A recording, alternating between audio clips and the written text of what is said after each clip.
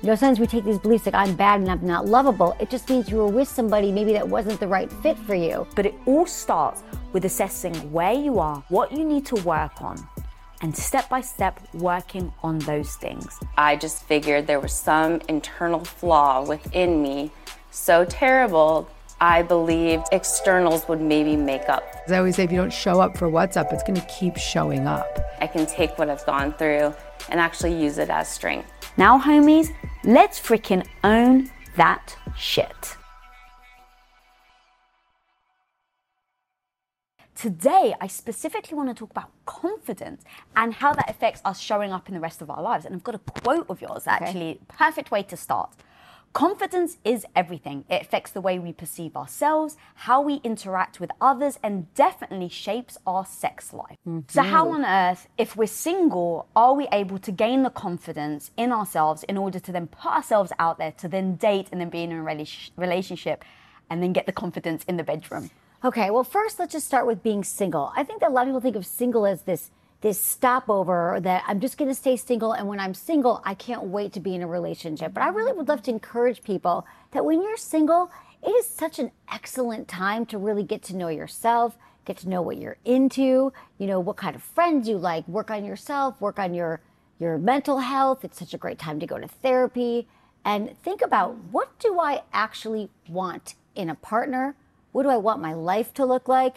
You know, a lot of us just sort of desperately are swiping through apps and we're trying to meet somebody, but we're not doing the important work that will allow us to make the best decisions going forward. We're not going to pick always the best partners if we're just, you know, coming from desperation or coming from a place of lack or coming from a place of a deep insecurity that this person is going to complete me.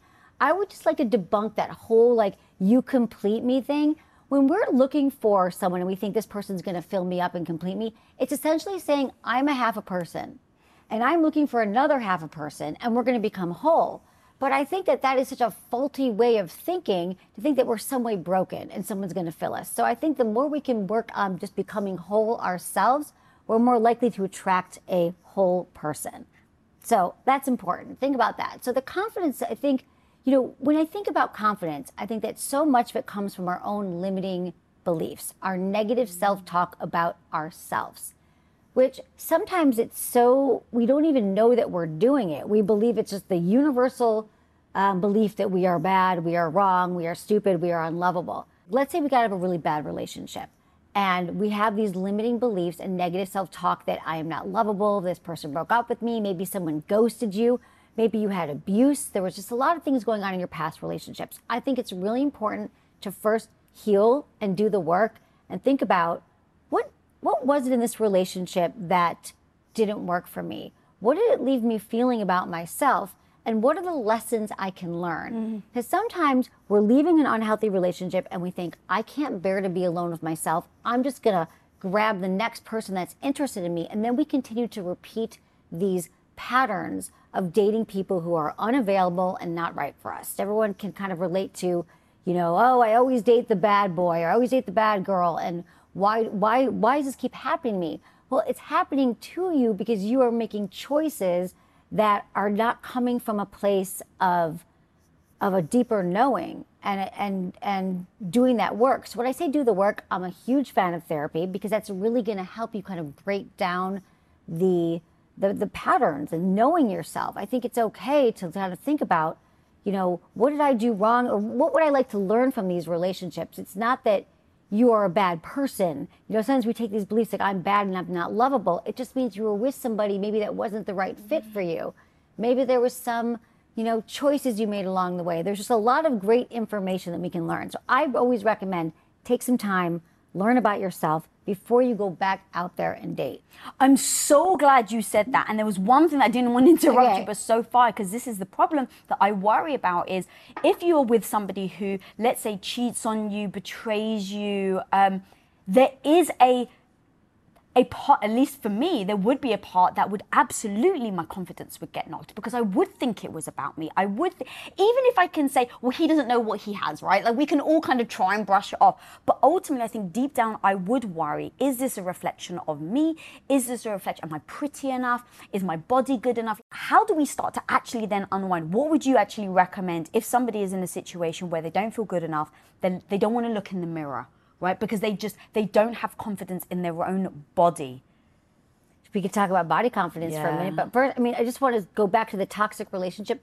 That is a pattern, which is important to go to therapy, understand the pattern. Sometimes it comes from our childhood, it comes from our parents, it comes from, it's something like sometimes we're attracted to partners that are, mimic something that we saw in childhood and it feels safe and comfortable, but it doesn't mean that those are the kind of people that you need to continue to choose going forward. So body confidence is a whole nother thing. So here's the thing. There's a lot of talk about body love. You need to love yourself. I just like to get people to like body acceptance or body neutrality. It's okay if you're neutral about your body, but if you're walking around in a body that all day long you're thinking, I hate my body, I don't like the way my thighs look, I don't like my breasts, it's going to be really hard to not only attract a partner that is going to also feel good about your body if you're walking around hating on your body, but it's going to be really hard to step into your own sexuality, to feel sexual, to feel like you are deserving of pleasure, to feel that you are somebody that that even knows how to sink into your body and ask for what you want. So it starts with, I have a few, tips for people who are suffering around this, because we all do. We all go through phases of our lifetimes of feeling not great about our bodies. So remembering that if this is you and this resonates, there's one thing, and that is the exposure exercise, is what we call it. It's sort of the mirror exercise. And this is a practice of taking off your clothes, being in your room alone, no one has to be around, and you actually are looking at your body naked. You're saying that people don't want to look in the mirror? I'm asking you to look in the mirror at your body and say, what is it that you like about your body? It could be, I love my feet. My feet allow me to walk up these stairs. My feet allow me to move across the city. My hands, I have great ears. I love these earrings. We can all find things on our bodies that we like. So that is one of the first practices. And some people are like, oh God, I couldn't do that. You don't have to strip down naked the first time. You could even just start by looking into your own eyes, looking into your face. We often don't do that. We don't make eye contact with others, and we don't make eye contact with ourselves. And so I encourage that. I love that you actually even broke that down even further, because that was going to be my follow-up question, because sometimes people are just like, I don't even have the confidence to undress, let alone undress and then look at myself in the mirror. So having that kind of stepping stone is great. Yeah. And then just even thinking beyond that, like what you were insinuating, which is, if you're not, in fact, I actually have a quote. This hit the nail on the head. Hands down, men and women say confidence is the sexiest trait in and out of the bedroom. Amazing. So now, if we want to be attractive to other people, not attracted, but attractive to other people, making sure that you feel good about your body when you're walking into the bedroom is so important. Because I even remember when I first started having sex with Tom, I was like, lights off, please. Like as low lights as possible. And then realizing, wow, confidence in and of itself is such an attractive trait to somebody that even if you don't feel confident, if you can learn to appear confident so that you start to feel it, it then still has the same knock-on effect. It does have the same effect. It can have the same effect if you think, this is what confidence looks like, kind of like the fake it till you make it thing. But I do think that can absolutely work. But if you think about it, if you are walking around and you are not feeling good in your body and you're hating on your body, because I hear from so many women who think I'm never in the mood for sex, or my partner doesn't know what I want in the bedroom. It's like, but if you are constantly like bashing yourself and you have this negative tape going all the time, it's not like you're going to be able to spring into action when you're supposed to be, having sex and being in a sexual moment. So I think that's another thing. If you have the lights out, right? That whole lights out in the bedroom is that's so common all the time. With women though, right? Women. But some men too. I hear it from men. I hear from all people that we want the lights out. And to me, that's a sign. So if you're thinking, I'm not sure how confident I am, if you only want the lights out and you're doing the side step backwards to the people, I always hear from my friends, I remember saying that they'd have sex with somebody. And they're like, then they get out of bed and they walk backwards into the bathroom after sex because they don't want anyone looking at their bum. I know. So that's why this movement exercise or looking in the mirror or moving your body, doing dance, doing anything to make you feel more connected to your pelvic floor, especially as women, we have like these S curves in our body. There's like the pole dancing classes, which I used to think those were kind of silly because why would I want to do a striptease for my partner? How is that helping me? But it's actually all about women getting confident in their own bodies. So finding a dance class near you, something that's like sensual dance and just moving your body, even if it's just exercise or swimming or running, like being comfortable, being embodied and in your body. So that is just a really important, like moving it and feeling safe. And then also with these partners, feeling comfortable, like the confidence comes also from our bodies, comes from communication and talking to our partners about what we actually need and what feels good to us. Well, there's actually one thing that you just said that I didn't want to interrupt you, but it was amazing.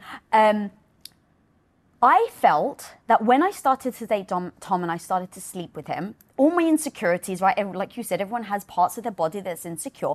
I actually thought I've got the best strategy. I'm going to tell him that I know that they exist. That way he just knows and I don't have to worry about it. Of course, that was the terrible strategy now in hindsight. But I really thought that if I tell him, babe, I know I've got a rib popping out. Yeah, I know this ugly rib. Like I actually thought if I made him aware that I knew it was ugly, that he then would be okay with it. But what I was doing is just showing him more and more my insecurity. And at the time, I thought it was a great strategy because I thought it relieves me from the worry that, oh my God, is he going to notice that I have a sticking out rib? Right? Because the concern. And so I thought, get confident, Lisa. The confidence means just say it.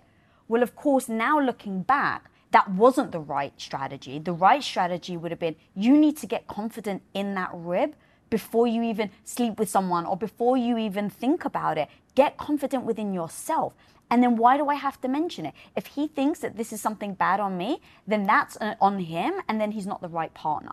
But that comes with freaking confidence, right? That comes with having to, over time, build that up. And I remember thinking, in the flip side, would I want him to keep coming to me, saying to me all the time, babe, I know that this isn't good. And babe, I know this part of me isn't great. And I know that this bit's getting a bit flabby. And I know that, no, that wouldn't be attractive. Like I would actually rather him fake, like, hell yeah. Like I would be attracted to him. And I think then the sexual tension would then give him the confidence. But by pointing it out, it's not an attractive thing. No, it's not as attractive. It's really not. I mean, we always say confidence is the most sexiest thing in the bedroom or in a relationship, and it really is. And so I think that's such an important point you're making, though, because we all have things about ourselves that aren't our favorite parts. But why don't we lead with what we do like? Why don't we lead with parts of our body that, and also I want to say, you don't have to get completely naked in the bedroom. I always encourage this with women, especially if there's like something that you feel sexy in. I mean, there's all this lingerie, maybe that works for you, maybe it doesn't, but maybe you love, shirts with ties in them. You love a tie around your neck, or you love an off-the-shoulder blouse, or you love wearing like little skirts or shorts. You can leave your clothes out. If that's going to allow you to move and be truly embodied with a partner, like, do you. That is the most confident thing in the world when you show up as someone who knows what she wants. So when we're talking about that, it's like a lot of women too are also focused on the external part of sex, which is how they look. And we're in our heads the whole time. But when we're in our heads worrying about sex the whole time, first of all, the blood is washing away from our genitals and it's going to our head. Oh, and so we're not turned on, we're not aroused. That's so true. Yeah, but when we are really, and I'm going to say it again, embodied, which means like you are in your body, and you understand your own pleasure, what feels good. Now, this takes from work on your own, whether it's masturbation, it's communication with your partner outside the bedroom about what feels good.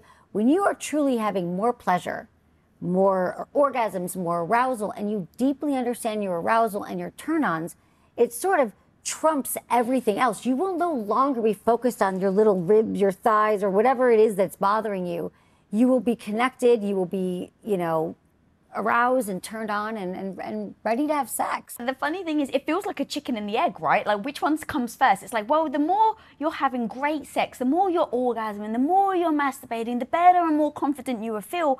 But if you don't have the confidence to allow yourself to orgasm, to masturbate, then it doesn't have the knock-on effect. That's exactly it. And so that's why we have to, and also I want people to know that confidence is not a destination. Yeah. Confidence is a journey. And it is a lifetime journey. It is something that some days you're feeling really confident, some days you're not. And I would just love to normalize that process. And what really helps me and others that I advise is like keeping affirmations that are, if you have a negative self-tape that's, I'm fat, I'm not lovable, no one's gonna like me, I hate my thighs, I have weird vulva, my labias are strange. You have got to, it is imperative that you have the flip side of that thought. I like my body gets me from point A to B. I am somebody who's available and responsible for my own pleasure. I deserve, I deserve to feel good. And all the ways that you just have to find your flip side of that, your affirmations, it helps to have them in your phone or to write them out. It is a very powerful practice, and it is a process and it is practice, but it is not a place that you arrive and you are always confident, because also our body is always changing. Mm-hmm. Our body changes from year to year, decade to decade, sometimes month to month.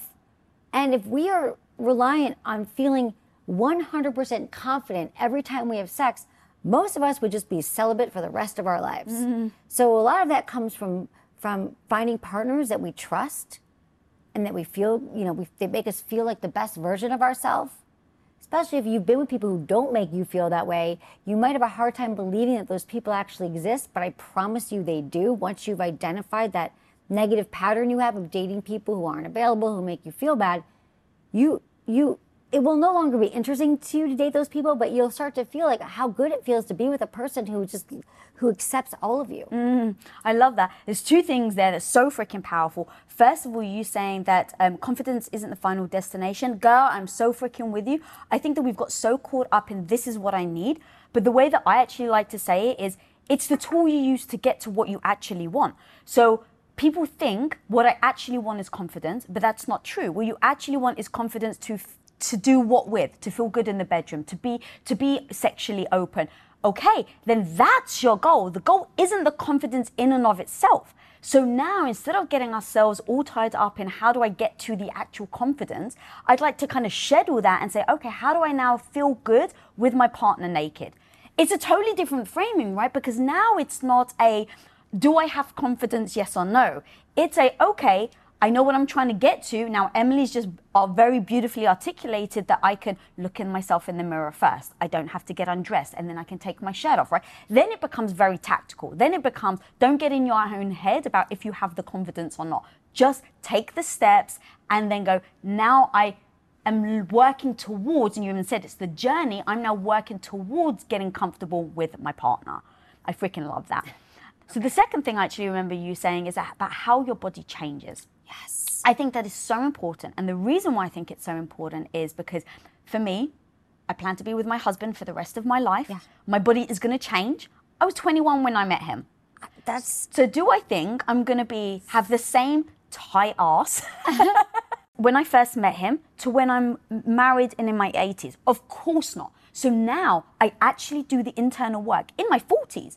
I'm in early 40s. I do the work now, so that when I'm 80, I don't feel bad about myself because I know it's coming. And instead of it like blindsiding me when I get to 80, that all of a sudden my boobs are hitting my feet, it's like I've already done the internal work, so that I can't wait to get there. Right. And the biggest thing that I do with that, and I'm still on my journey, but the thing that I do was a friend called Lillian Garcia told me that she went on stage.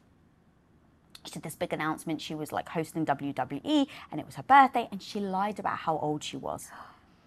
And somebody pulled her aside and said, you either have a choice, get old or die. And if you're getting older, isn't that better than dying? So why not celebrate it? And that changed everything for me. I was like, yes, now if I get the sunspots, if I get the wrinkles, right? Like if I get all the things where I'm like, oh, my thighs aren't as, how they used to be in my 20s. I just say, but Lisa, would you rather that, or would you rather be buried in the ground? Exactly. And it just makes it me allowed to settle into my body changing, my body growing, and the beauty that comes with the age. There's so much beauty and wisdom that comes with aging. And I think it's really hard with women too, because we sort of glorify like the dad bod or the silver fox. But for women, we're getting older, and it's like, it's not as glorified. Like, I wish women were like, oh, how great that she's getting round in the middle and the hormones. We don't talk about any of that. And it's really more of a struggle. And so it's more about how you show up for yourself is how you're going to show up for everyone else. And if you feel that this is kind of just a lot, I mean, maybe hearing like exposure exercise and just, fake it till you make it, I understand that. And also in thinking about the conditions, do you realize that you are deserving of sexual pleasure? That you would love to have an intimate relationship, that you deserve to feel good in your body, that exploring your sexual health is a lifelong journey and it's crucial for your overall health and wellness. So if everything you just said, do you want to live a life of pleasure? Do you want to be connecting with your partner until your dying day? Do you want to feel good about yourself? Do you want to be sexually satisfied? If your answer is yes, now at least they know what the goal is and what they're trying to get to. And now when you suggest, guys, I know it's going to be hard, but look in the mirror and take your shirt off, that moment where people may be resistant, they can come back to the fact that they answered the question, that they do want it. Exactly, Lisa. I hope that everyone listening wants it. I hope that you feel that pleasure is your birthright and you all deserve to have pleasure. And if the thing that's keeping you from that, for so many of us, it's our own limiting beliefs. It's the negative self-talk. And I deal with that still all the time. I mean, I have it in my body or in other places, and I just have to stop. I mean, it really is a practice of saying, okay, I have all these things going, all these things in my life. I have great friends, I have a lot of love, and my body's amazing and it can do all of these things. And I am my own worst critic. We are our own worst enemies. If we can also remember that, it's just really important to take a step back, that your thoughts are not the truth. And your thoughts are actually something that is keeping you from living the life that you want and finding the partners you want. And confidence in the bedroom or confidence in the boardroom really just starts with you and realizing that that you deserve it, and then you deserve to take the time to feel good, and and surrounding yourself with people that make you feel good. And the other thing I want to say about this too is if you are doing things, if you're following people on social media that make you feel bad, unfollow those people. Find people who are more like you. Find bodies that represent your body type. Surround yourself with sex positive messages and body positive messages. It's unrealistic standards that we see. Everyone's airbrushed. There's so many great accounts that sort of show you that now in social media. They're like, this is what happened. This is how I really look. This is how I'm standing. I mean, we have to remember that we are holding ourselves up to the unrealistic expectations we have of ourselves, but also in society that isn't even real. And so where is it coming from? It could be that for some people they had a partner, maybe once they had a partner who shamed them, who said, oh, I don't love your breasts, or this thing's out of place. Your left breast's bigger than your right. And we carry that on for a lifetime. I have people who call into my show and they're like, 20 years ago, a woman said something about my penis and now I can't, I don't even know how I'm ever going to find someone. Wow. And just, again, that was somebody else's belief. It's not the truth.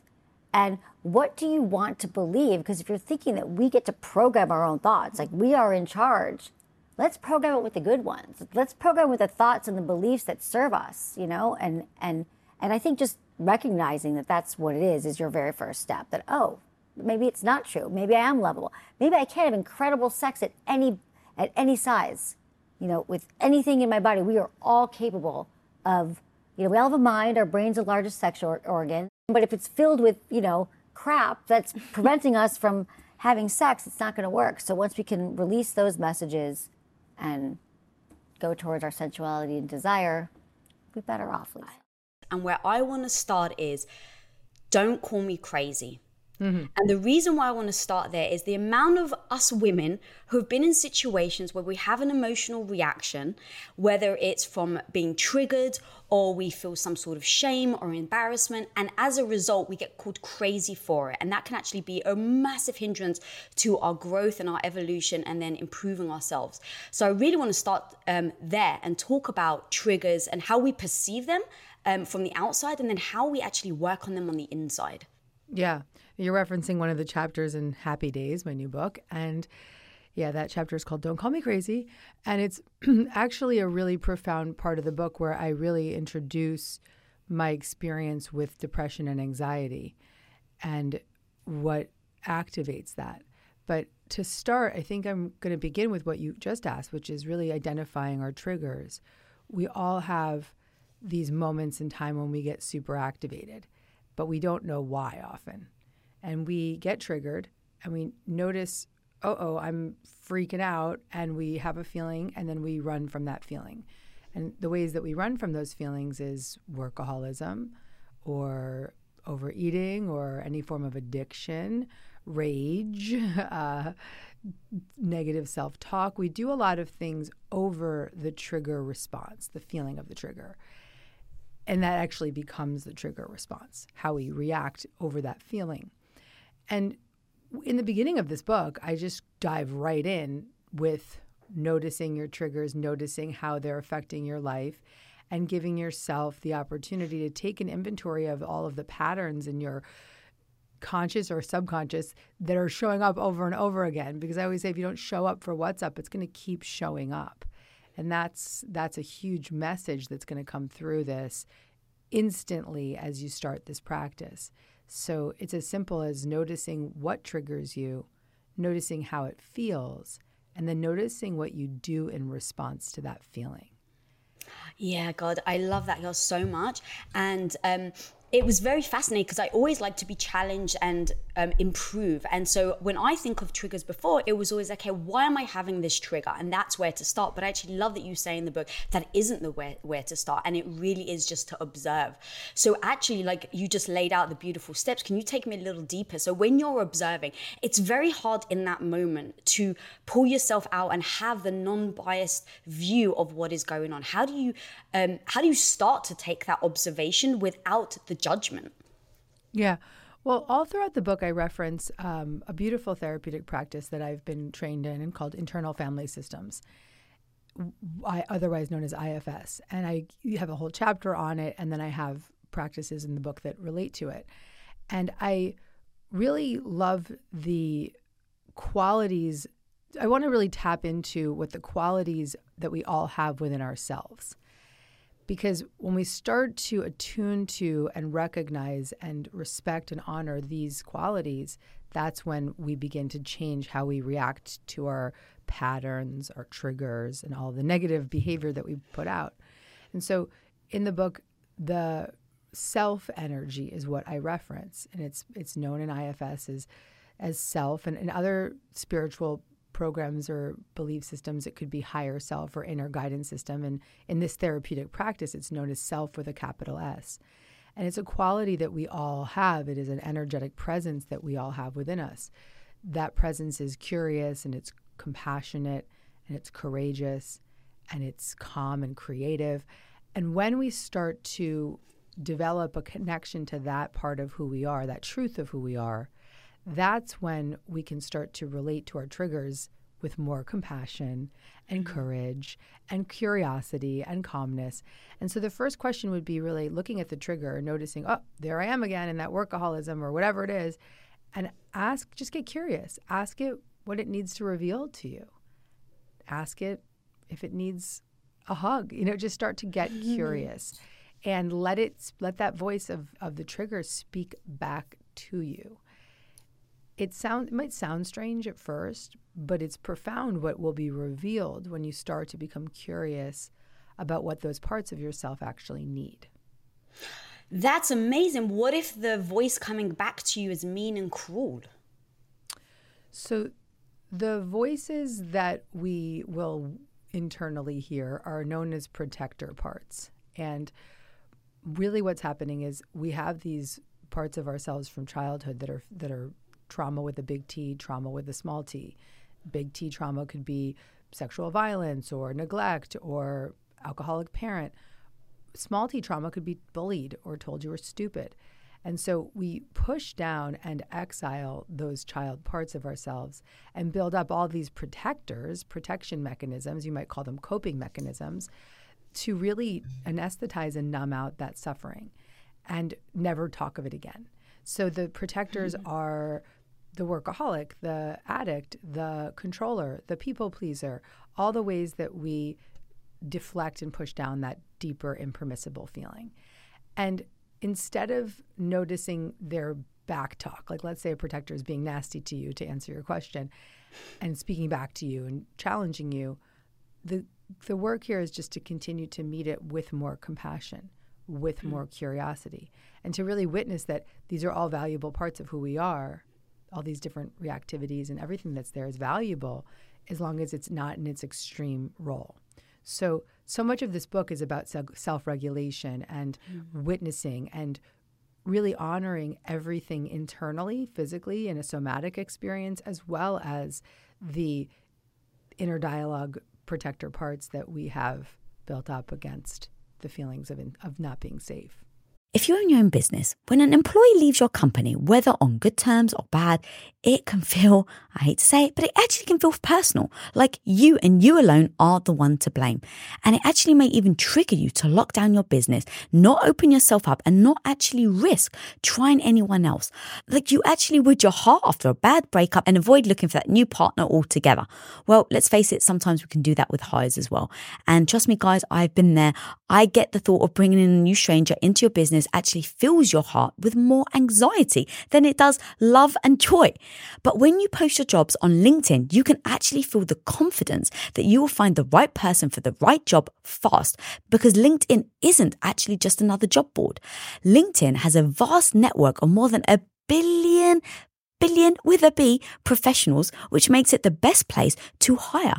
Because guys, it gives you access to professionals that you actually can't find anywhere else. And so LinkedIn does all that while making the process easy and intuitive, which then makes hiring with confidence easy when you have that many quality candidates. And it's so easy, in fact, that 86% of small businesses get qualified candidates within 24 hours. So post your jobs for free at linkedin.com/Lisa. That's linkedin.com/Lisa to post your job for utterly free. And of course, terms and conditions always apply. As an entrepreneur, one of the biggest challenges you will face is the negative voice in your head. You know who I'm talking about, that maybe not so small part of you that loudly doubts your abilities to actually pull the things off and make a living from your passion project. But you gotta overcome that negative voice in your head, homie, because I'm telling you, you can do it. Especially if you use Shopify.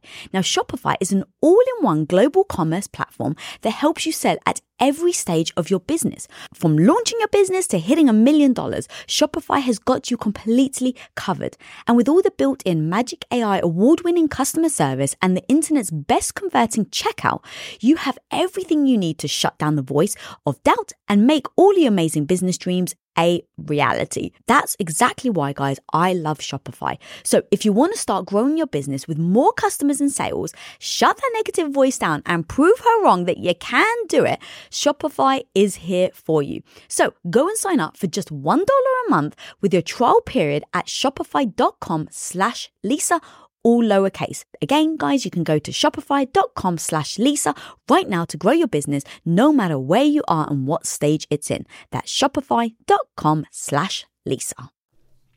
Yeah, there were some super freaking powerful moments. If you don't mind, we dig a little deeper into certain stories that you told that I was like, I really felt it. And so your entire history and everything you've done and just the amazing content you've created and the books and everything that you've ever done is very much guided with spirituality. And you haven't spoken about medication.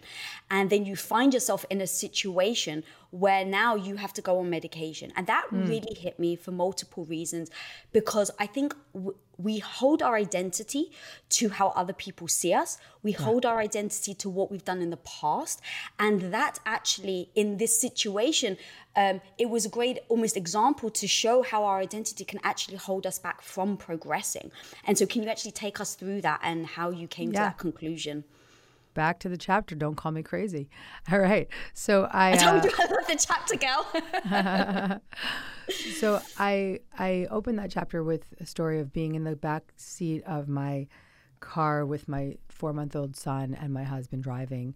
And we're driving to my in-laws' house for Mother's Day. And I'm sitting in the back seat and I say to myself, I want to die. And I get to my in-laws' house and I'm sitting at the dinner table and my sister-in-law is sitting with me and I just start crying. And I just say, I can't go on like this. And my mother-in-law comes over and she puts her hand on my shoulder and she says, oh, honey, everybody has new mom anxiety. And I looked at her and I was like, this is more than just new mom anxiety. And I carried on like that for 4 months in this suicidal ideation, in extreme anxiety, extreme depression, and insomnia, literally not sleeping a night. And that was making me mad in my mind, and very angry, exactly. But I was just trying everything that I knew. I was trying all the holistic remedies and the ashwagandha and the melatonin and anything that seemed like it was acceptable in this wellness space that I was in. And never would I contemplate accepting a diagnosis, and let alone accepting any kind of medicated path. But then I hit a bottom, and it was ironic that the bottom I hit had to do with my work, right? Like finally something made me stop and ask deeper questions. But I had a talk in New York City, and I went to my apartment. I didn't sleep the night before, and I called the event producers the next day. And this is my first time in 20 years of being a speaker that I canceled a talk. And I said, I just can't make it. I didn't sleep last night. That was that was my bottom. For whatever reason, that was the moment where I was like, I can't move forward. I called my therapist, as I'd been doing every single morning, pretty much calling her and telling her about my lack of sleep the night before. And finally she said, get Zach on the phone. That's my husband. Get Zach on the phone. And she pretty much staged an intervention. She was like, you need psychiatric support right now. You're having a biochemical condition. And that was the moment when I turned it over to God, got my ass over to the psychiatrist. Within 10 minutes, she gave me a clear diagnosis. You have postpartum depression and anxiety. And she looked at me and she said, you've done a lot of personal growth work and a lot of trauma recovery and a lot of spiritual development. But now with the prescription I'm going to give you for this antidepressant, and it will help with your anxiety, I believe that you will be able to do far deeper work than you've ever been able to do before, because you'll have a new baseline of safety. And that's what really gave me full body permission to just take advantage of this resource that God was giving me that came in the form of a prescription drug. And a prescription drug that I otherwise would have been so placing such a stigma upon and shameful of, was ultimately what not only saved my life, but also gave me a greater sense of profound living than I'd ever known before, because it gave me that baseline of safety to go far deeper in my therapeutic work. Because I was no longer in extreme terror and hypervigilance, I could settle in my nervous system and explore deeper parts of myself that really needed to be healed. And that's how a self-help book author and spiritual teacher was guided by God.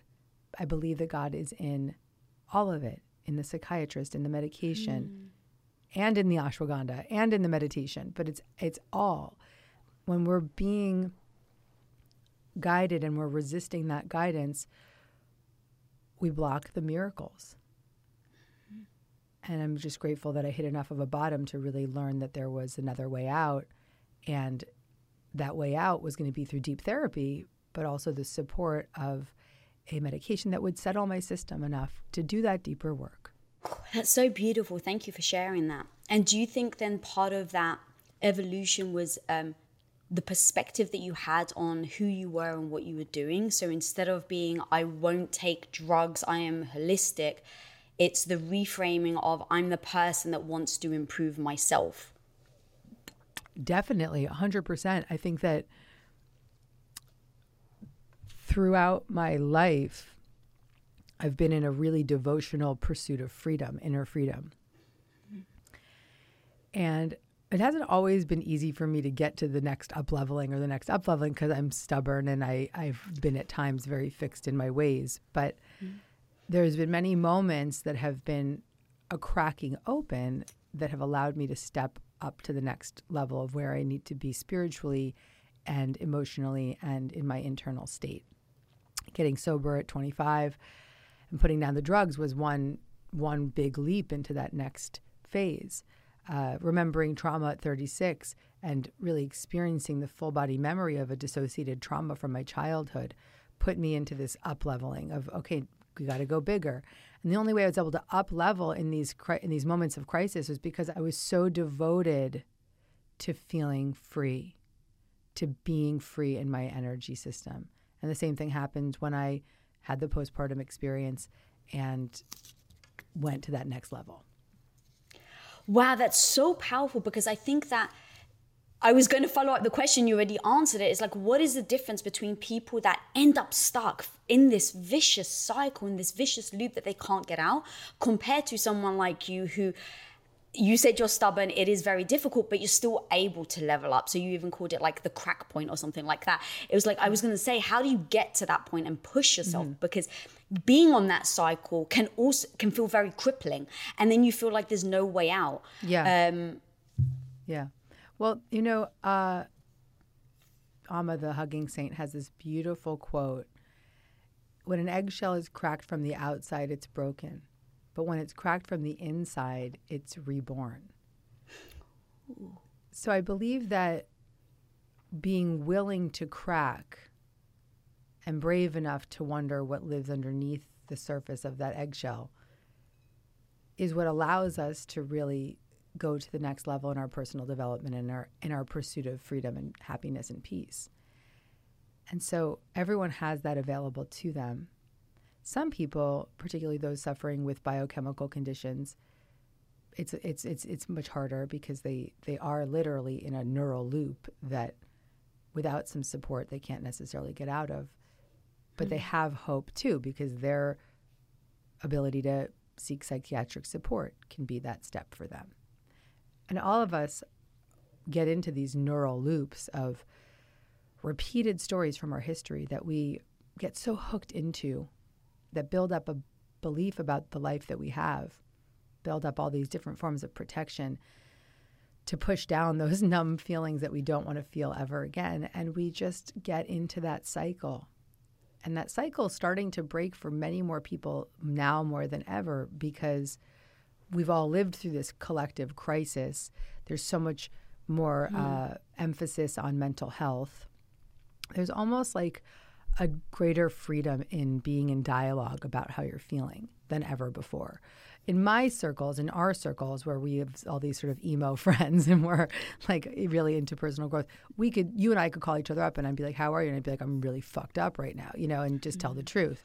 But that's not normal for most people. Most people just don't say how they feel. But with this global pandemic that we've just that we're living through, we're witnessing so many more people just acknowledging that they're suffering. And that's the door opener. The moment that you acknowledge your suffering, you open an invisible door to receive guidance. And hopefully whoever needs that guidance can open that door and be guided to a book like mine or any other book that's serving them, or a therapist or a friend or a podcast, whatever it might be. There's never been a better time than now for people to experience this type of awakening, because we need it now more than ever. We need to feel safe in our body. We need to release the stories from our past. We need to know how to self-regulate our energy and our anxiety and our depression. We need to know when to seek greater counsel and support. And we need tools. Oh, and that's why I freaking love it so much, is that it's giving the tools and the tips. And as I mentioned earlier, it's depending on where you are, this is my advice. And so it really does cover multiple different levels to meeting someone where they really are versus saying, okay, this is where you are. And I really love that. And it's so beautiful. The one thing that, as you were talking, I think about, from the outside, things like drugs, alcohol, seem as like an obvious vice that people go to, and you kind of know instinctually that if you're doing it more and more, that maybe it's become a problem. But you also talk about one thing that we as humans do that you've done many times, is seek other relationships as the crutch. And I actually have a quote of yours about being alone, and then the fear of us being alone is sometimes too difficult. And I pulled a quote. It says, "I thought that a partner could fix my pain and make me whole. I turned my boyfriends into God. The fear of not having a boyfriend was debilitating that I spent years in relationships with people who weren't right for me simply to avoid being alone. Yeah. Talk to me a bit about that, because I think it's so sadly common. And I think that that's one of those things I don't think necessarily we as humans sometimes realize we're doing, like we do with drugs and alcohol. I don't think we realize that as much with the heart. Yeah. Codependency and anxious attachment style is often overlooked because it's not life-threatening. Not always. At times, I'm sure it can be, but it's not as obviously life-threatening as drug addiction and alcoholism. But it's absolutely unmanageable, and you become powerless over your drug of choice, which in this case is a relationship. So that is the definition of addiction, when it's unmanageable and you're powerless. This is the 12-step definition. And so we notice often when we get clean and sober off of drugs and alcohol, we pick up a lot of other addictions. And in my case, I picked up work addiction and codependency. And the codependency for me was something that was quite debilitating. And I understand now that my attachment style was an anxious attachment style, which means that growing up, I felt very anxious with my parents, and I didn't know what I was going to get each day. Am I going to get a connection? Am I going to get no connection? So that creates a real anxious attachment style.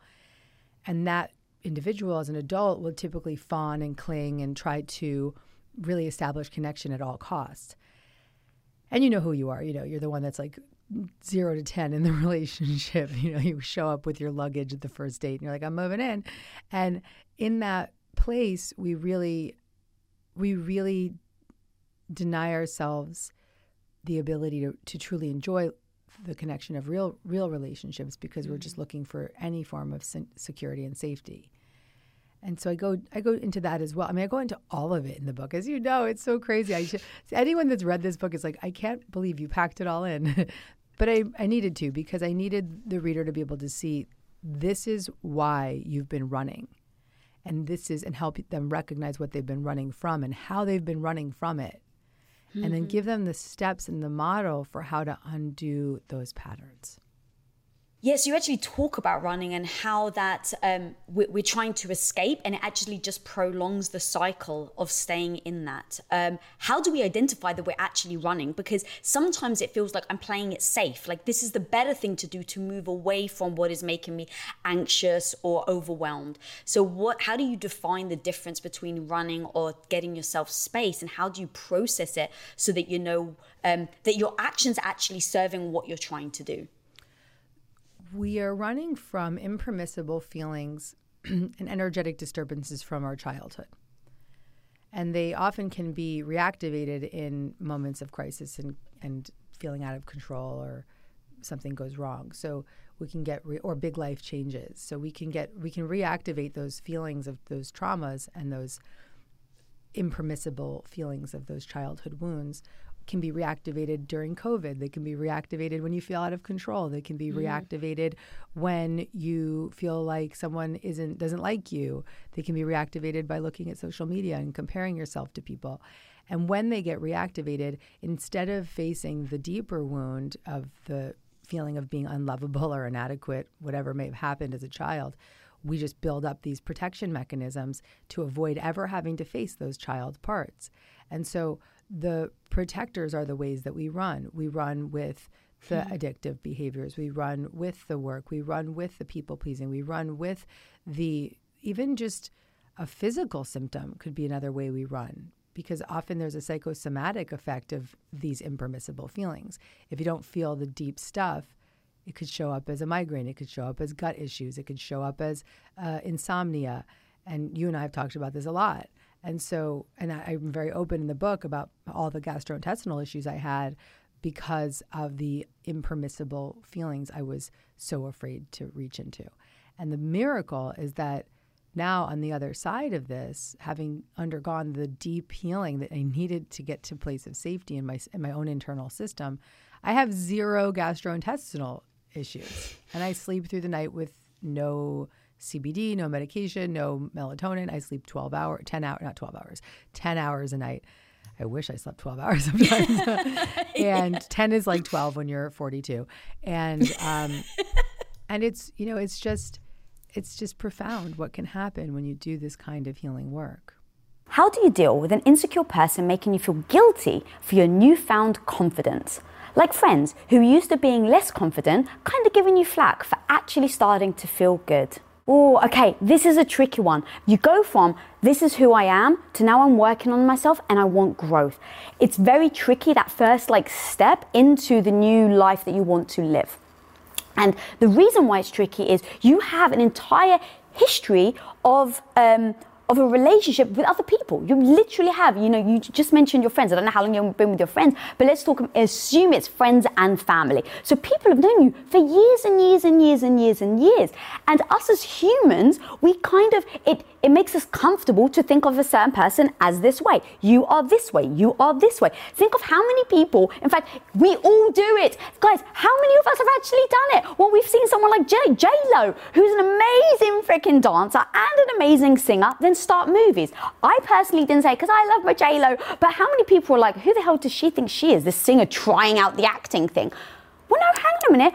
For all we knew, she's been acting for 20 years. She's never done it in front of the camera. But my point being is it feels comfortable for us to put each other and everybody else into these buckets. So just understand that that's where you're starting from, that you are currently in a bucket. Now, how other people see you in this bucket, but you are in a bucket. And now what you're doing is you're taking yourself out of it and you're saying, I want more. It can be difficult for other people to understand and actually adapt to the fact that, oh my God, well who are you now? Well, what bucket do I put you in? So it's going to sometimes cause anxiety for other people. Knowing that just now allows you to address the actual issue with your eyes wide open. Right? So, okay, now I want growth. I want to do better. I'm so confident. I'm really working on myself and I'm so freaking proud that I'm confident. And all of a sudden, I'm now this person that can set boundaries. Well, you can imagine everyone around you who you never had any boundaries with. All of a sudden, you're saying to them, oh, actually, now I'm putting parameters around you. They just don't perceive it as feeling good. So everybody sees it from their own perspective. So when you're seeing it from yours. You're saying, I'm finding this newfound confidence and other people are getting in the way, right? Perfect example. So we all see it from our own stance. So now put yourself in your friend's shoes, or your family's shoes. If you're the one that is seeking the confidence, if you're the one that is seeking the growth, and they aren't, whether we like it or not, sometimes, especially if people have insecurities, like really deep insecurities, they won't be able to see past how that is a reflection of them, how your growth, how your development is a reflection of them not growing, not developing. In fact, perfect example, because I'm such a visual person, perfect example is when you go to the gym, right? Let's say you are overweight and you have an overweight friend, and you're like, this is the year. I want to get healthy. I want to love my life. I want to feel the energy. I want to like you have a vision of what you want. I want to run a marathon, whatever it is. And so one person starts going on that journey.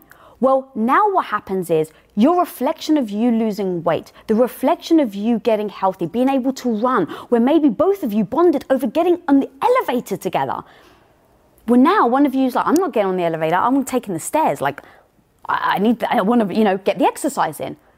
So now you're changing the dynamic, you're changing the relationship, which isn't bad. I'm just giving you the facts. You're changing. And so in that change, you're now highlighting all the things that they felt as normal, as safe, as taking the elevator with their friend, as, eating that cake, that fudge cake at the end of every meal when you do girls' night. Now all of your behavior change is now a reflection of them. And now they have to take a hard look at themselves. And it's tough, guys. It really is. And I say that with utter compassion. It's just not easy. And so what I do now is I just go, okay, my confidence cannot have a reflection of how other people treat me. If other people try and keep me down, if other people try and tell me, oh my God, you've changed and I don't know who you are. I cannot let my growth and my confidence get impacted by other people.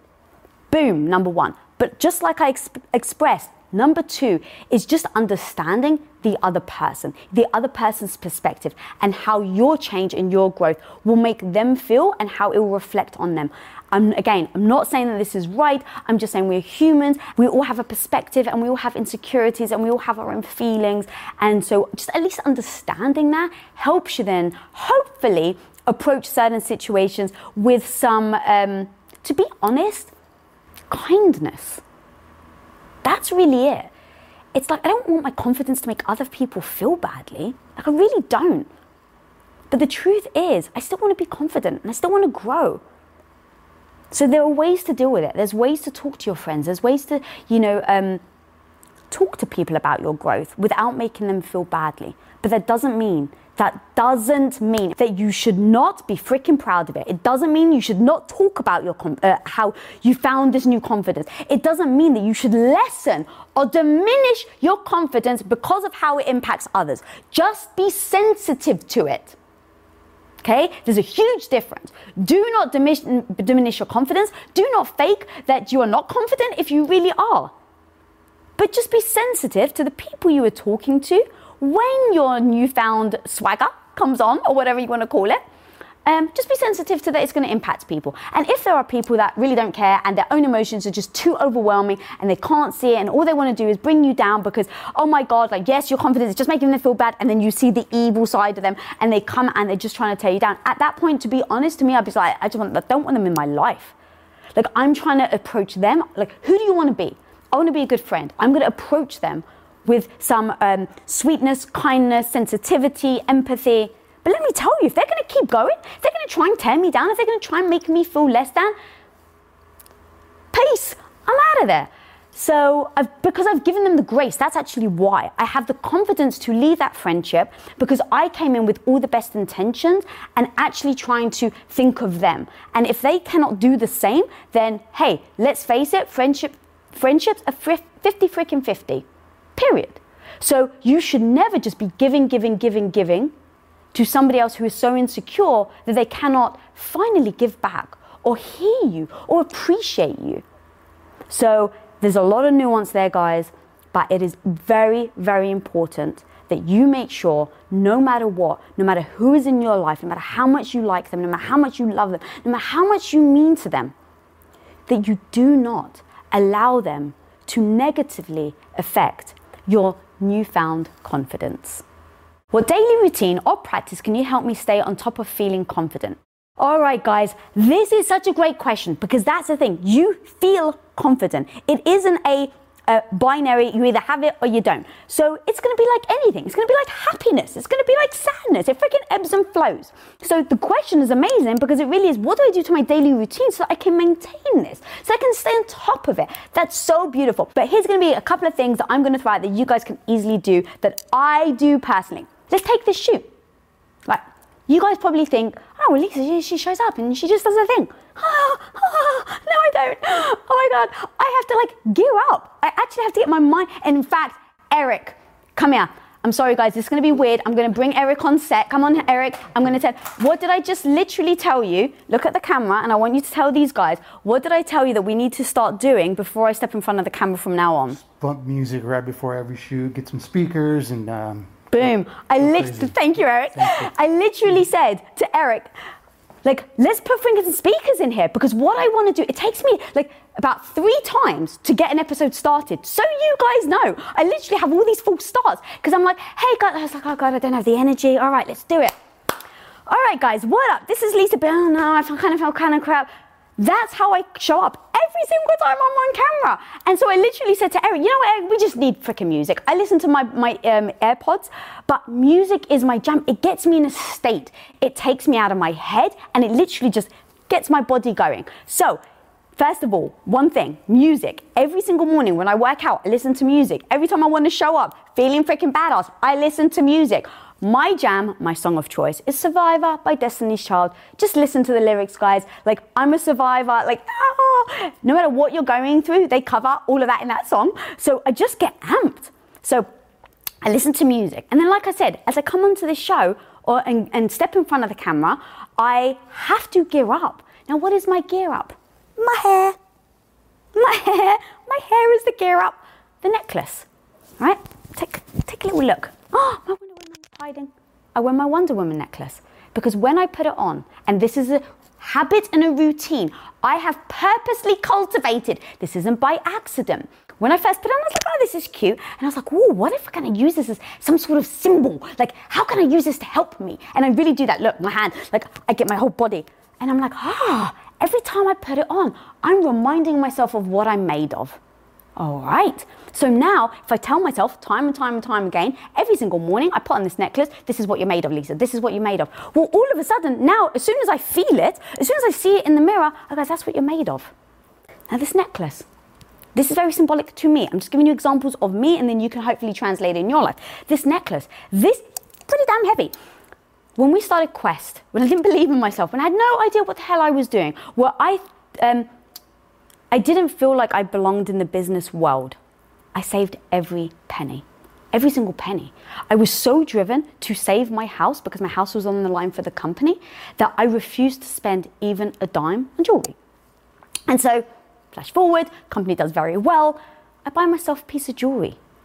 And because of the weight of it, and because of the fact that I didn't allow myself jewelry in the past, when I look in this mirror, it reminds me of who I was and where I am now. It reminds me of my journey.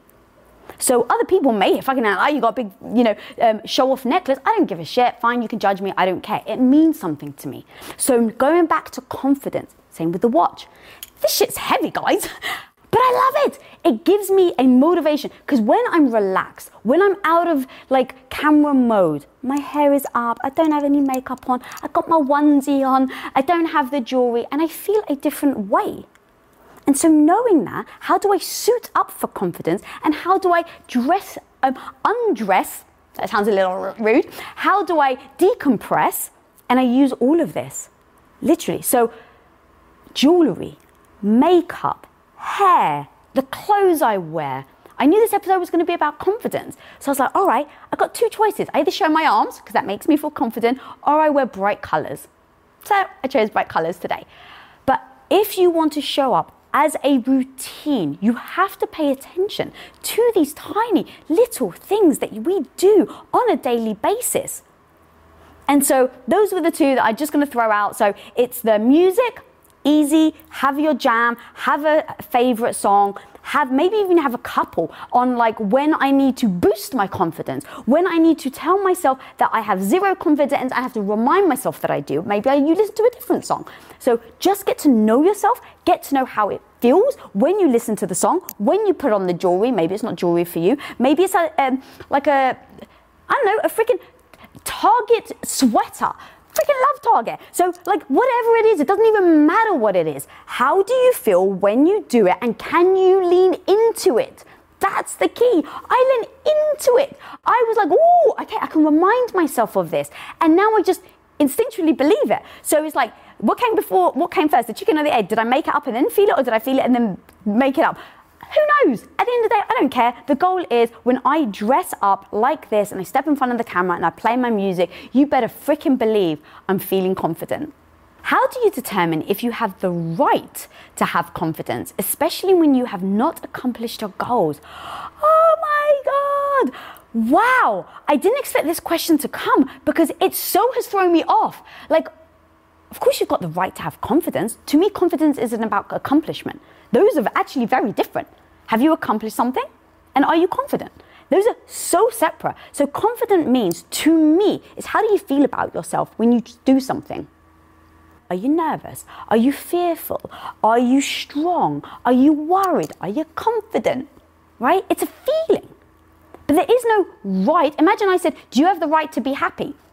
Well, Jesus, that's just a horrible question to ask someone. Of course you have the right to be happy. So I want to just nix the idea that you don't have the right to be confident. You 100%. And I want to nix the idea that accomplishment and confidence are actually the same thing, because they're not. So there you go. Of course you have the freaking right to feel confident. It's hard. You have to work at it. It's like a muscle. You have to build it. But of course you have the right, and don't you dare let anyone tell you otherwise. Don't you dare let anyone tell you otherwise. And if they do, you send them to me. I'll have at them. So you said I was bullied constantly by my peers and I had no friends. I thought it was my fault. I thought that there was something wrong with me. Maybe if I change myself, people would like me. And the reason why I wanted to start there is because I think that that's something that people struggle with so much, being accepted. Yeah, so when I was young, I would go to school and I didn't have friends and I was getting bullied, and I figured there must be something wrong with me because everyone's living these lives and they seem to be happy and have friends. And I started quickly looking to externals and thinking that maybe in order to be happy, you had to be successful, you had to be beautiful, you had to be a really talented athlete or get good grades. And I just figured there was some internal flaw within me so terrible that I believed externals would maybe make up for it. And I put a tremendous amount of pressure on myself to reach unrealistic expectations. Maybe if I'm the best tennis player in the whole entire world, I'll be accepted and happy and have self-esteem and have friends. And maybe that will make up or hide what's so wrong with me. And I did the same thing, sort of this black and white thinking, all or nothing. Either I have to be the best or I'm worthless. And that was just something a core belief that stuck with me from a very young age. Yeah. It never dawned on me. So growing up, I had a mother who was basically anorexic. I don't know if she ever labelled herself that. But I grew up seeing, her eating very little and just kind of getting completely skinny. And it never dawned on me that it was about the control. I always thought it was about the food. Yeah. So talk to me about the control element of that. Yeah, I felt so out of control. Now, for me, I couldn't control whether my peers were going to bully me or accept me. I tried really hard to be the best student and get the top grades, but I couldn't always control that. There were always going to be other people who maybe were smarter than I was. I couldn't control whether or not I was going to lose a tennis match. And pretty soon that pressure that I put on myself to be the best at everything, who can do that? Like, I don't even think Superwoman can do that. Nope. Pretty soon I was like, I can't do it anymore. And so I started turning to food. And my mind kind of came up with these weird games, like maybe I'll count calories or I'll try to get my food or eat the same thing every day. And it simplified my life. Just being able to focus on food rather than what was really, really hurting me internally, which was anxiety and depression and loneliness and not having friends and just believing I was a bad person somehow. And so by distracting my mind by thinking about food and my body and my weight, that gave me a sense of control. However, early on, I didn't even know it was an eating disorder. I just knew that I would get instant gratification every time I saw the number on the scale get less. Or if I saw a slight change in my body or appearance, I somehow believed maybe that's going to lead me to happiness. Maybe that will fill the holes in me that are empty right now and make me happy. Yeah, and it was in taking that control for yourself that seemed to have then spiraled you down into severe anorexia and being hospitalized. Yeah. And this is what I really I was excited to talk to you about, because there's certain moments of control that I think can be amazing for you, right? It's like you're saying about looking at the number on the scale. For people who are unhealthy, overweight, taking control is actually good for them. Absolutely. But sometimes in your case, taking the control probably, in fact, was it the worst thing that could have happened? And how, have you been able to look at that control and be like, okay, this is when it's good for me and this isn't when it's good for me? Yeah, absolutely. I mean, back when I was really struggling, I thought I was in control, but in reality, I was completely out of control. What, for me now, it's really a huge strength.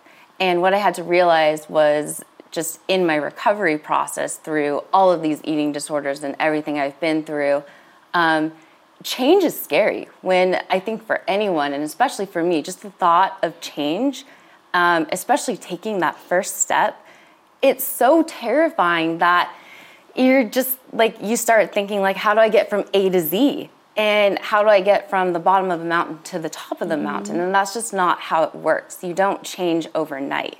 And I kept putting a tremendous amount of pressure that, oh my God, everything has to change. Like, that's too scary, I can't do it. But it's really not about changing yourself, but just rearranging.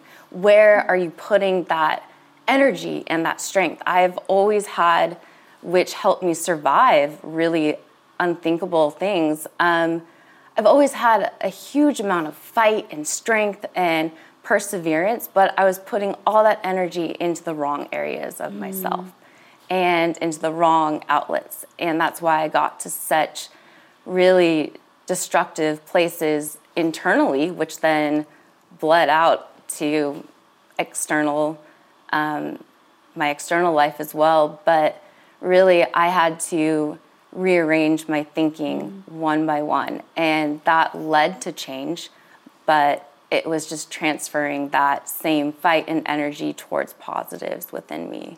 All right, that's so freaking powerful. So let's break it down so that people who are listening or watching can actually use that in their own life. Yeah. Because I also don't actually think that you have to have had an eating disorder to be able to relate to what you're talking about. I think it's any emotional struggle that you're going through. So let's break that down. So eventually you realize it's actually not good for you, but you don't realize this for so long. I mean, people are saying you're unhealthy, you're about to die, you're anorexic, and you're still like hiding weights in your bra. So clearly it wasn't people telling you. No. So what was that thing that made you take that shift? And then how can people at home replicate that? Yeah, so, and again, like you said, it really doesn't matter whether you're struggling with an eating disorder or you're just unhappy in your life, whether you're struggling with your weight, addiction, they share so many similarities and overlaps. So for me, I really had to get to a place. Everyone kept asking me, do you want to die? And I told myself, no, I don't want to die. But what no one ever really asked me, and what I never asked myself, was, do you want to live? Oh, shit. And I had to think about that, and it hit me really hard, because when I just reframed that question, I realized that, okay, I don't want to die, but do I really want to live? Because I have one foot in destruction and one foot in life, and so I'm just existing right now. And that felt safe, and that felt comfortable. However, was I happy? No. And so I really had to get honest with myself and say, look, you know where your eating disorder is going to take you. You know where not taking care of yourself is going to lead you. You're going to be unhappy. But you're also terrified of really living, and you've never done that either. But right now, you're kind of just stuck. You're not taking a step in either direction. And I hit rock bottom in my mind. And that's where all my problems and wrongful thinking, that's where it all started. It was just how I mentally thought about myself. And then that turned into how I perceived the world and my surroundings. And that's also really where my healing began, is going back to my mind and just really breaking it down again and looking in the mirror and saying, no, you aren't a bad person, and I do want to live. And despite everything I've gone through, I can still change, and I can take what I've gone through and actually use it as strength. And one by one, that started to slowly change my life. And it doesn't, again, happen overnight. I think the hardest part, too, with any sort of healing is that you can't see it, which was really hard for me, who was always clinging to external validations. And what I really had to do was find ways to go within myself and boost my self-esteem. How do you do that though? Because if you're in a situation where you've gone you're 56 pounds in the hospital, then you transition, you start eating healthy, everyone's encouraging you, even though you're eating junk food, right? But people are like, oh no, you look great. And then you went too far over, let's say, and went up to 221 pounds. How do you, in that midst of being so tumultuous, right? Your life of like, we're losing weight, putting on too much. Yeah. You've got all this outside noise Yeah. that I'm sure is screaming at you. How do you navigate all of that to then find Yeah. that voice that Yeah. allows you to dig deep? Yeah. I didn't know my own voice forever. I did not know who I was. If you asked me anything about myself, I had just become so used to my identity being the girl with the eating disorder. Right. Or the girl who, I was the athlete. I was the good student. I was anything but Brittany. Yeah. Anything. And a big part of my healing was saying I need to learn how to validate myself alone and without any sort of external feedback or any sort of external successes. I have to go and heal, and I have to find out who I am by myself. Who is Brittany, and is she good enough without straight A's? Is she good enough without a smile on her face? And what's so difficult about that process and any sort of healing is that it's very lonely, and it does not happen overnight, and no one can see when you're changing your mind.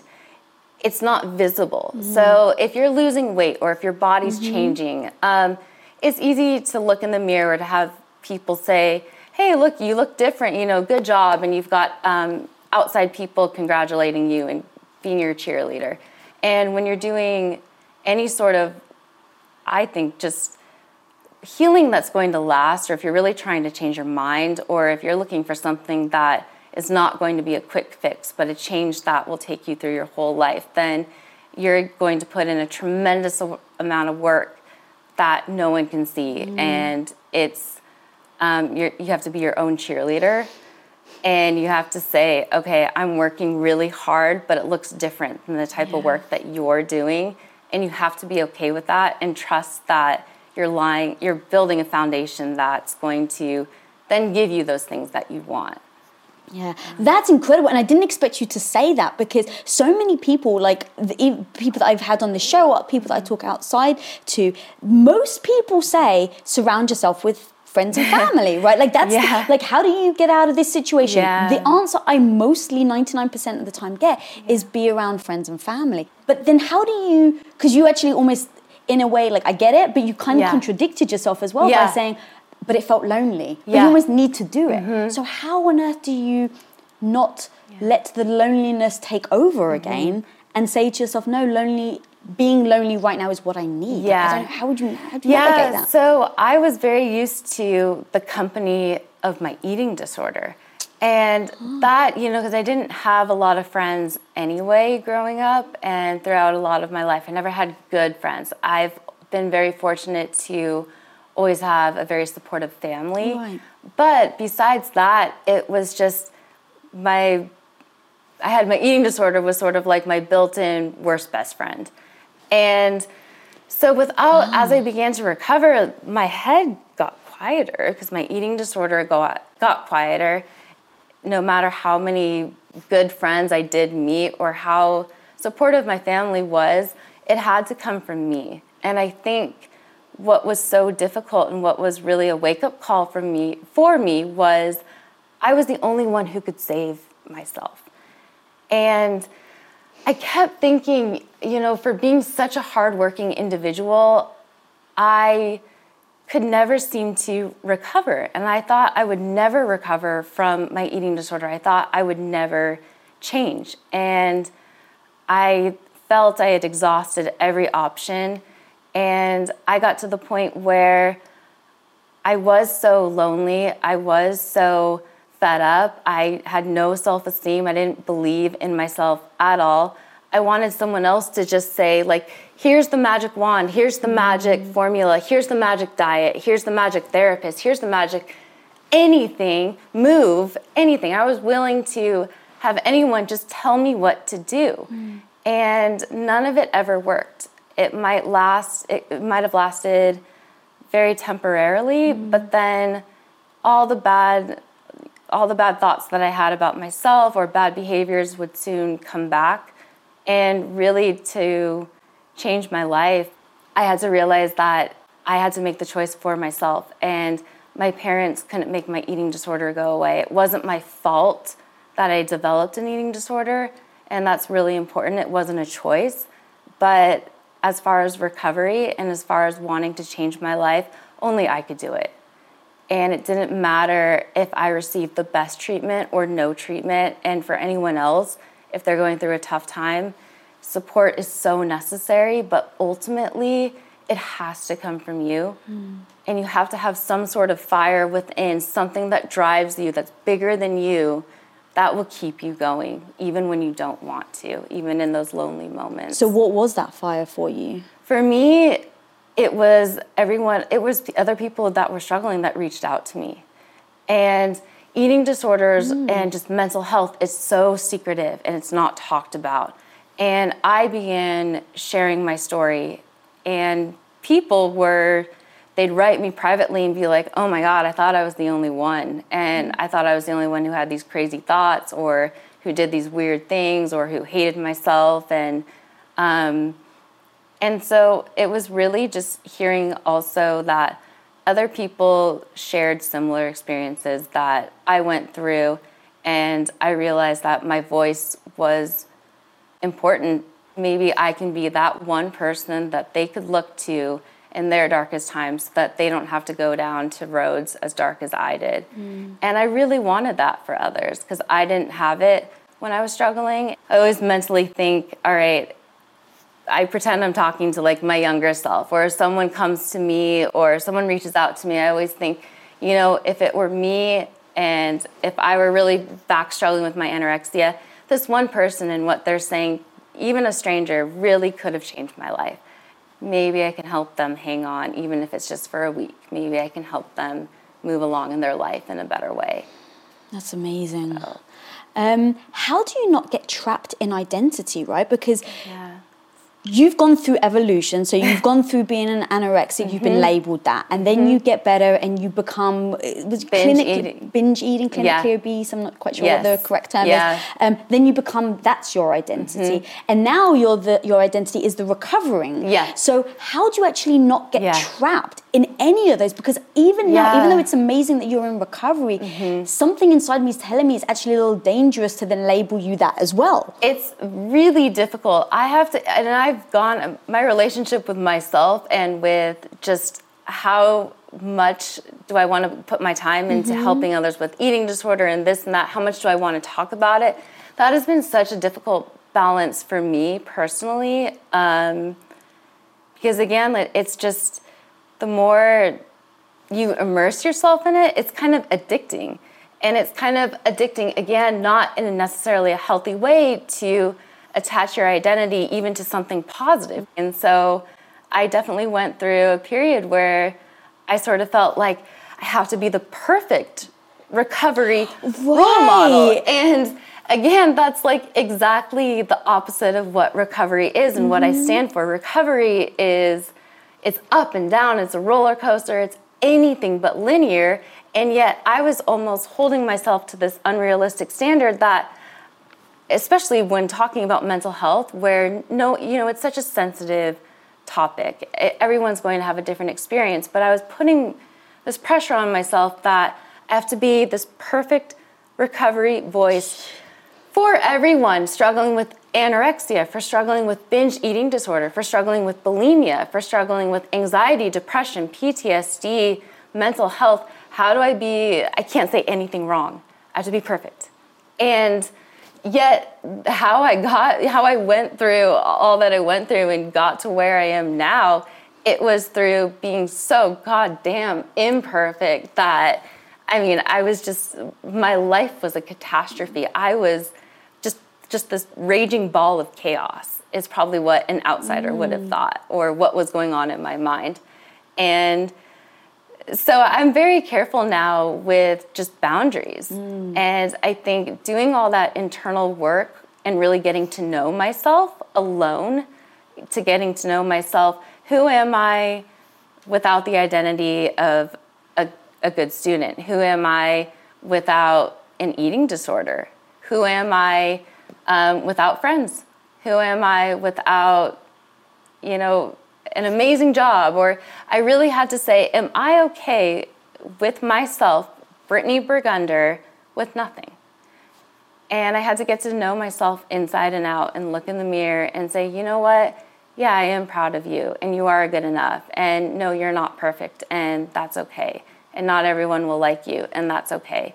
And you can continue to grow and learn and you still are important in this world just as you are right now.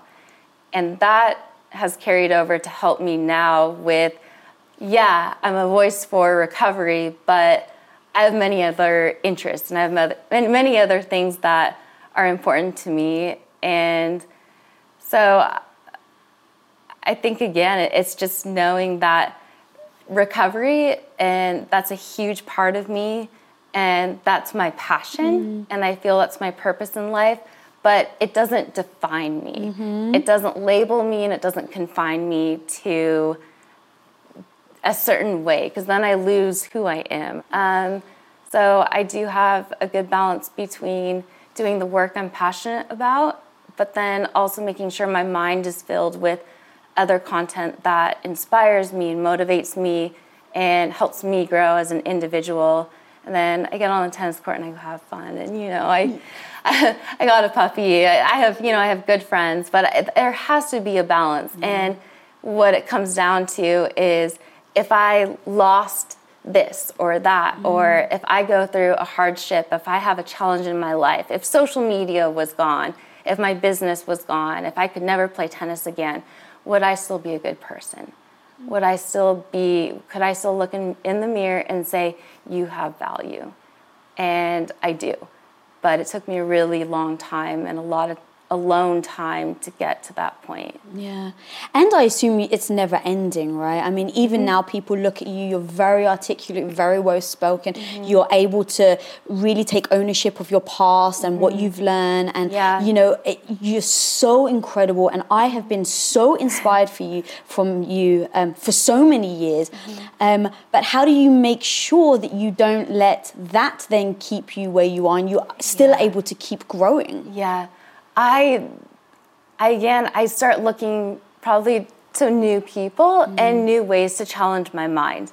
And for me, if something scares me, I have to do it because I know that's what's going to help me grow. And for me, like being a voice for recovery or the eating disorder world, I guess you could say I'm good at it because I know it, but it doesn't challenge me and it doesn't help me grow. And so I've really learned that there is really the best thing you can do is be a beginner in life and in many different things, and to realize that you're not starting over from square one, but it's amazing to learn. How do I stop comparing myself to others? There are so many women I look up to, but I have a hard time watching their success without having it negatively impact my self-esteem. All right, thank you for this wonderful question and really, really being transparent over how you're feeling around others. I think that's really hard to assess. Most of us, at least when we're feeling insecure, don't actually realize that it's that we're being triggered. So I just want to applaud you right now for actually acknowledging and recognizing when you're triggered and who's triggering you. That is already incredible, and you've already done a lot of the work there. So now I actually want to go to the difference between jealousy and envy. So growing up, I used to be jealous. Every time I saw other people like you that had amazing things that I looked up to, that I admired, it would just trigger something inside me. And it would trigger something that made me feel worse about myself. Now, over time, what I realized is the fact that I was getting triggered and feeling worse was it was highlighting the things I either wasn't doing or that I was using as an excuse, or I was just, I gave myself the out by just saying, well, I'm not good at it. And so every time I would see someone that I would admire, that would do something that I thought I couldn't do or wasn't there yet or was incapable of doing, it would start to create an emotion in me. It made me feel badly about myself. It would shine a light onto myself. And then that would highlight all the things that I either thought I was bad at, insecure over. And so you can imagine when that happens, just like you said, it actually does impact your self-esteem. It makes you feel worse about yourself. All right. Just like everything I always talk about, when something doesn't serve me, I try to stop it. When I can't stop it, I think of other ways that it can serve me. Jealousy doesn't serve me. Jealousy only made it worse. It made me feel worse about myself, which then put me into a bit of a spiral about how useless I was, how bad I was at things. And it would start creating this repeat cycle in my head. And then that would become a habit. And now all I'm doing is repeating over and over about how bad I am. Doesn't serve me. So now I take that very same thing and I say, how can I look at other people, this thing that makes me feel worse about myself, this thing that's shining a light on how bad I am? How do I turn that and make it amazing? How do I take my kryptonite and make it my superpower? Because that's ultimately the goal, guys. How can we take something and to use it to our advantage, to actually serve what we're trying to freaking do? And so this situation with someone that you admire is now making you feel baggy. How do you spin it? Okay, first of all, acknowledging where you are right now. Right now, you actually may not be able to spin it. Right now, the emotions of how much is triggering you may be just too difficult. So I really want to make sure that I start there, that if that is happening, sometimes you just have to maybe stop looking at them. You maybe have to stop following them. You maybe have to stop engaging in the things that they do maybe just for the time being. Maybe just for the time being. But don't worry if that's what you need. Remember, right now, the first step into this evolution, into looking at amazing people and having them be an inspiration, is to just acknowledge where you are. Maybe you're not able to look at them as an inspiration yet. So, give yourself the freaking grace. Give yourself the grace right now to say, this person triggers me, and I'm going to work on it. I'm not just going to accept it. I'm going to work on it, but for right now, I just can't look at them for a week, 2 weeks, 3 weeks, whatever. Now you can work on yourself, you can work on that trigger of why that really impacted you. So let's say, for instance, I look at Oprah and I see how amazing she is at hosting. And I'm like, well, shit, that triggers all the insecurity inside me. It triggers all the things that I'm not good at. The fact that I come in front of the camera and I mess up. The fact that I'm mumbling over my words. The fact... all these things that I can look at Oprah and go, oh my God, she's so freaking fire. She keeps her cool. She never seems anxious on camera. She never seems like she stumbles. She never seems like she's lost her freaking words. Now I could use that as a detriment and say how bad I am, or I can go, all right, if she did it, I can do it too. If she did it, how can I do it too? Guys, that's freaking envy. That's when you can look at someone so mind-blowingly amazing, and not let it be detrimental to your self-esteem, but actually, in fact, be the complete opposite. See it as a freaking inspiration. And I'm telling you, the only way you can do that, the only way you can take someone that you admire and see them as an inspiration instead of seeing them as intimidation, is looking at where you are right now, seeing where your insecurities are, acknowledging your insecurities, and one by one, working on building those insecurities up so that when you then see Oprah or whoever it is, that person that is inspiring you or maybe triggering you, you can then take them for a beautiful teacher. You can take them as a beautiful mentor. You can look at their life. You can look at how they've shown up every day. And then you can say, how do I do that too? So freaking powerful. But it all starts with assessing where you are and then with grace, identifying what you need to work on and step by step working on those things. And then eventually being able to look at that freaking badass and admiring them and seeing them as inspiration. How do you exude confidence without offending others, especially people in a position of power, when I disagree with what they're saying or have a different take on an issue? All right, so the key here is when are you exuding confidence and when are you spilling over into being super obnoxious and super arrogant? There is a fine line, and how I assess the fine line is, how do you treat other people? Do you come in and exude confidence and try and tear them down while you're exuding confidence? Or are you showing them beauty, grace, respect, but still holding your own? Because that's the difference. If you come in and you try to bring someone else down to make yourself feel confident, that is when you've spilled over, and yes, you are absolutely offending and disrespecting others, if I can be so honest. When you are treating other people like they do not exist, that their opinions do not count or their opinions do not matter, that is when you are exceeding your confidence into arrogance and being obnoxious. So there are fine lines. So really it is, what is the intention you have in your heart? Are you trying to enlighten the situation when you come into the meeting, let's say? Are you trying to make other people feel less confident so that you can bring yourself up? How are you actually, what is your intention? Let's start there. So now if you know, my intention is really pure. I really want to come into the conversation and not offend other people. Great. That's where we're going to go into the second part of this question, where you are worried that you don't want to offend people in power, especially when you disagree with them. All right, so this is when it comes in and says, what are the words you are choosing? If you walk into any situation and you're just like, you're wrong, where does that leave someone? When someone comes to you and says, you're wrong, where does that leave you? You either get defenses or you put walls up. But it's very hard to go, oh, okay, tell me all the ways that I'm wrong. It's just difficult, even if that's the right answer. So, knowing that happens with you, how do you go into a meeting and disagree with someone? What words do you use? What are the choice of words that you use in that situation? Are you trying to demean someone? Are you trying to pull them down? Or are you just trying to say, hey, actually, I don't agree with you there, and this is why? You can absolutely do that with respect. Now, here's the tricky thing. I don't know who you're talking to, so I don't know how they will respond. Because even if you go into it, this is key, guys.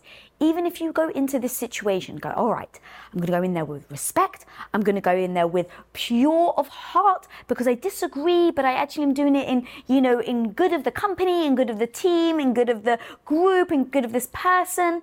If you go in there with the intention, then that will come across. So making sure that you go into that situation with the right intention and using the right words so that the other person doesn't put their walls up. And now, what happens when you disagree if they push back? How do you handle it? What do you say? Because there's one thing about how you go into the situation, but you can't control how the other person is going to react. So let's take two scenarios. One scenario is you come in with utter respect and you say, hey, I'm really sorry. I actually know that you think like that, but I actually disagree. No hard feelings, but this is why I disagree. Great. You've said no hard feelings. You've gone in and say, hey, I just want to respect you, but I actually disagree. You're being really respectful. And the other person shuts you down. I don't know who you think you are. You need to stay in your lane. Let's just say that's the pushback you get. How do you respond to that? Even if you're confident in what you've said, how do you respond to that? Do you escalate or do you come back with confidence in being firm on your position? Because that's the key, guys. If I have confidence in what I'm saying, you can come at me. And here's the great news. If you come at me, I'm actually going to listen because I'm so confident in my idea. I'm like, you can't even change my mind. But now here's the thing. Because I'm confident and let's say you say something that actually makes me change my mind. I'm the type of person that will embrace it and be like, oh my God, I was so confident over here. I thought for sure that was the winning answer. But man, you've just convinced me why. And now I actually agree you're the right person. Now, I can say that to you as someone coming to me if you come with confidence, grace, and respect. So it works both ways. If you've come to me and I'm the one that's confident, you try and bring me down, you try and break down my idea of all the confidence that I have, and you're right, I'm confident in myself to go, oh my God, you're so right. So now here's the question. If you're the one coming into these moments where you're saying, how do I come in and have the grace, and how do I come in with confidence and not offend people? You've got to be so bloody confident in not just the idea, but confident in the outcome, confident in the fact that you want what is right. And if that means someone comes to you with a different idea that is better than yours, are you confident to meet that with a yes and a handshake and a, oh my God, I was wrong? Because let me freaking tell you, that is the power of confidence. Confidence isn't about being right or wrong. So if you go into it, the reason why I really wanted to go there with this answer is because if you really get it, confidence isn't just me coming into a room and saying why I disagree. Confidence is someone disagreeing with me and me being able to admit that they're right. that freaking takes confidence. Now, if you can get to that point, which is just a practice, guys, it is just a practice. It is getting told so many times why you were wrong and being able to meet it with grace and recognize when they are right. And it gets easier, it gets easier, it gets easier. And it's practice, practice, practice. So that you get to the point that you can walk into these meetings with confidence, with people with power, say what you think, even when you disagree, and still being able to leave with utter confidence, no matter where the conversation goes. That, my friend, is freaking confidence. How do I accept praise or recognition at work without downplaying my achievements? Oh my God, how many of us do this? How many of us? Thank you for asking this question, because I think you're about to help so many other people, because we've all been there. All right. I don't want to be presumptive, but most of the time, women have this problem where someone says thank you. And in fact, I was literally in this group. I was with these women, what was it, maybe a week ago. And one woman is like, oh my God, you're so good at this. And the other woman literally, no, what are you talking about? No, it was you. Third woman comes in, no, thank you, but actually it was you. You're amazing. And I'm freaking standing there going, what is happening? These three incredible females, incredible, are all like literally giving each other praise, and they can't accept it. Women that I so admire. And I was like, what is happening? They're all confident. They're all freaking power players. And yet, in these moments, they're all just telling each other how amazing. No, you're amazing. Yes, I know I did that. But let me tell you, when you did this, no one can accept a compliment. And then even if we can accept it, we immediately ping pong and tell the other person why they're even freaking better. Now, here's the thing. It's sometimes actually beautiful, right? Let's just take a moment. It's actually beautiful that we want to make other people around us feel amazing. So I don't want to diminish that. I don't want to negate that or actually block that out. It is beautiful that we want each other to feel amazing. But God damn it, come on, people. We do it in total detriment to ourselves. We literally do it in total detriment to ourselves. Ask any of my friends. I call them out. I literally am like, please stop trying to ping pong. When I say you're amazing, stop trying to, deflect. Can you just say thank you? And literally, it's like a mission I'm on now. Every time I compliment someone, if they cannot say thank you, I stop them and go, wait, just take it. Just take the fucking compliment. I'll take the compliment if you want. And that, as you can see, guys, I feel so passionate about it. Like, literally, I'm out of breath because of it. But I'm making it a point. I'm absolutely making a point that when someone comes up to me and recognizes the effort I've put in, I recognize now that it is detrimental to myself to not accept it. So now, what do? How do we actually do it? Because it's one thing, yes, I know, Lisa, it's one thing to actually say, it's a whole other thing to actually do it. 100% I agree, which is why we always need a freaking game plan, people. We need a game plan. So the game plan is so simple. The very next time someone says something you've done amazing, you are going to repeat after me. Thank you. Ta-da! Thank you. That's it, guys. Literally, this is where I started. When I started to realize that I was doing this and I was literally like ping-ponging, I wasn't accepting any praise or any like recognition of the hard work I know I actually put in. Like, I'm not talking about bullshit like, oh yeah, I got this. Work I actually freaking put in, and don't downplay it. And I needed to stop pushing it off. I realized and recognized with all the work that I do, with all the amount of incredible women I have on my show, I realized I was doing a detriment to myself. So rule number one, the very next time someone pats you on the back for something you know you freaking deserve. And guys, I don't have to explain. You know. When you feel that and someone says something, the very next thing you're going to say is, thank you so much. I want you to practice. And then stop talking. This is where I was, oh, thank you so much. But, and then you start all the things of what went wrong, or like, oh, how someone helped you. Maybe someone did help you. Maybe 1,000 things did bloody go wrong. But what the F? Why can't we just take the thing that we've worked hard for as recognition of what we did? So, Now, I hope that I've convinced you in these last few minutes I've been talking that you are now going to, the very next time someone says something, you are going to recognize it and say, thank you so much. And if you need another word or another phrase, because maybe you need to say some more words like I often do, you say, thank you so much for recognizing. I really worked hard at that. Write that down, guys, right now. Get out a pen and paper and write those words down. Thank you so much for recognizing it. I really worked hard at that. It's not being boastful. It's actually acknowledging the freaking hard work you put in. And we have to stop pushing that away, stop thinking that we are boasting or that it means that we're big head. If we accept the compliments that actually come with recognizing that we freaking busted our asses, we showed up time and time again, and we did the work. Period. Now, homies, let's freaking own that shit.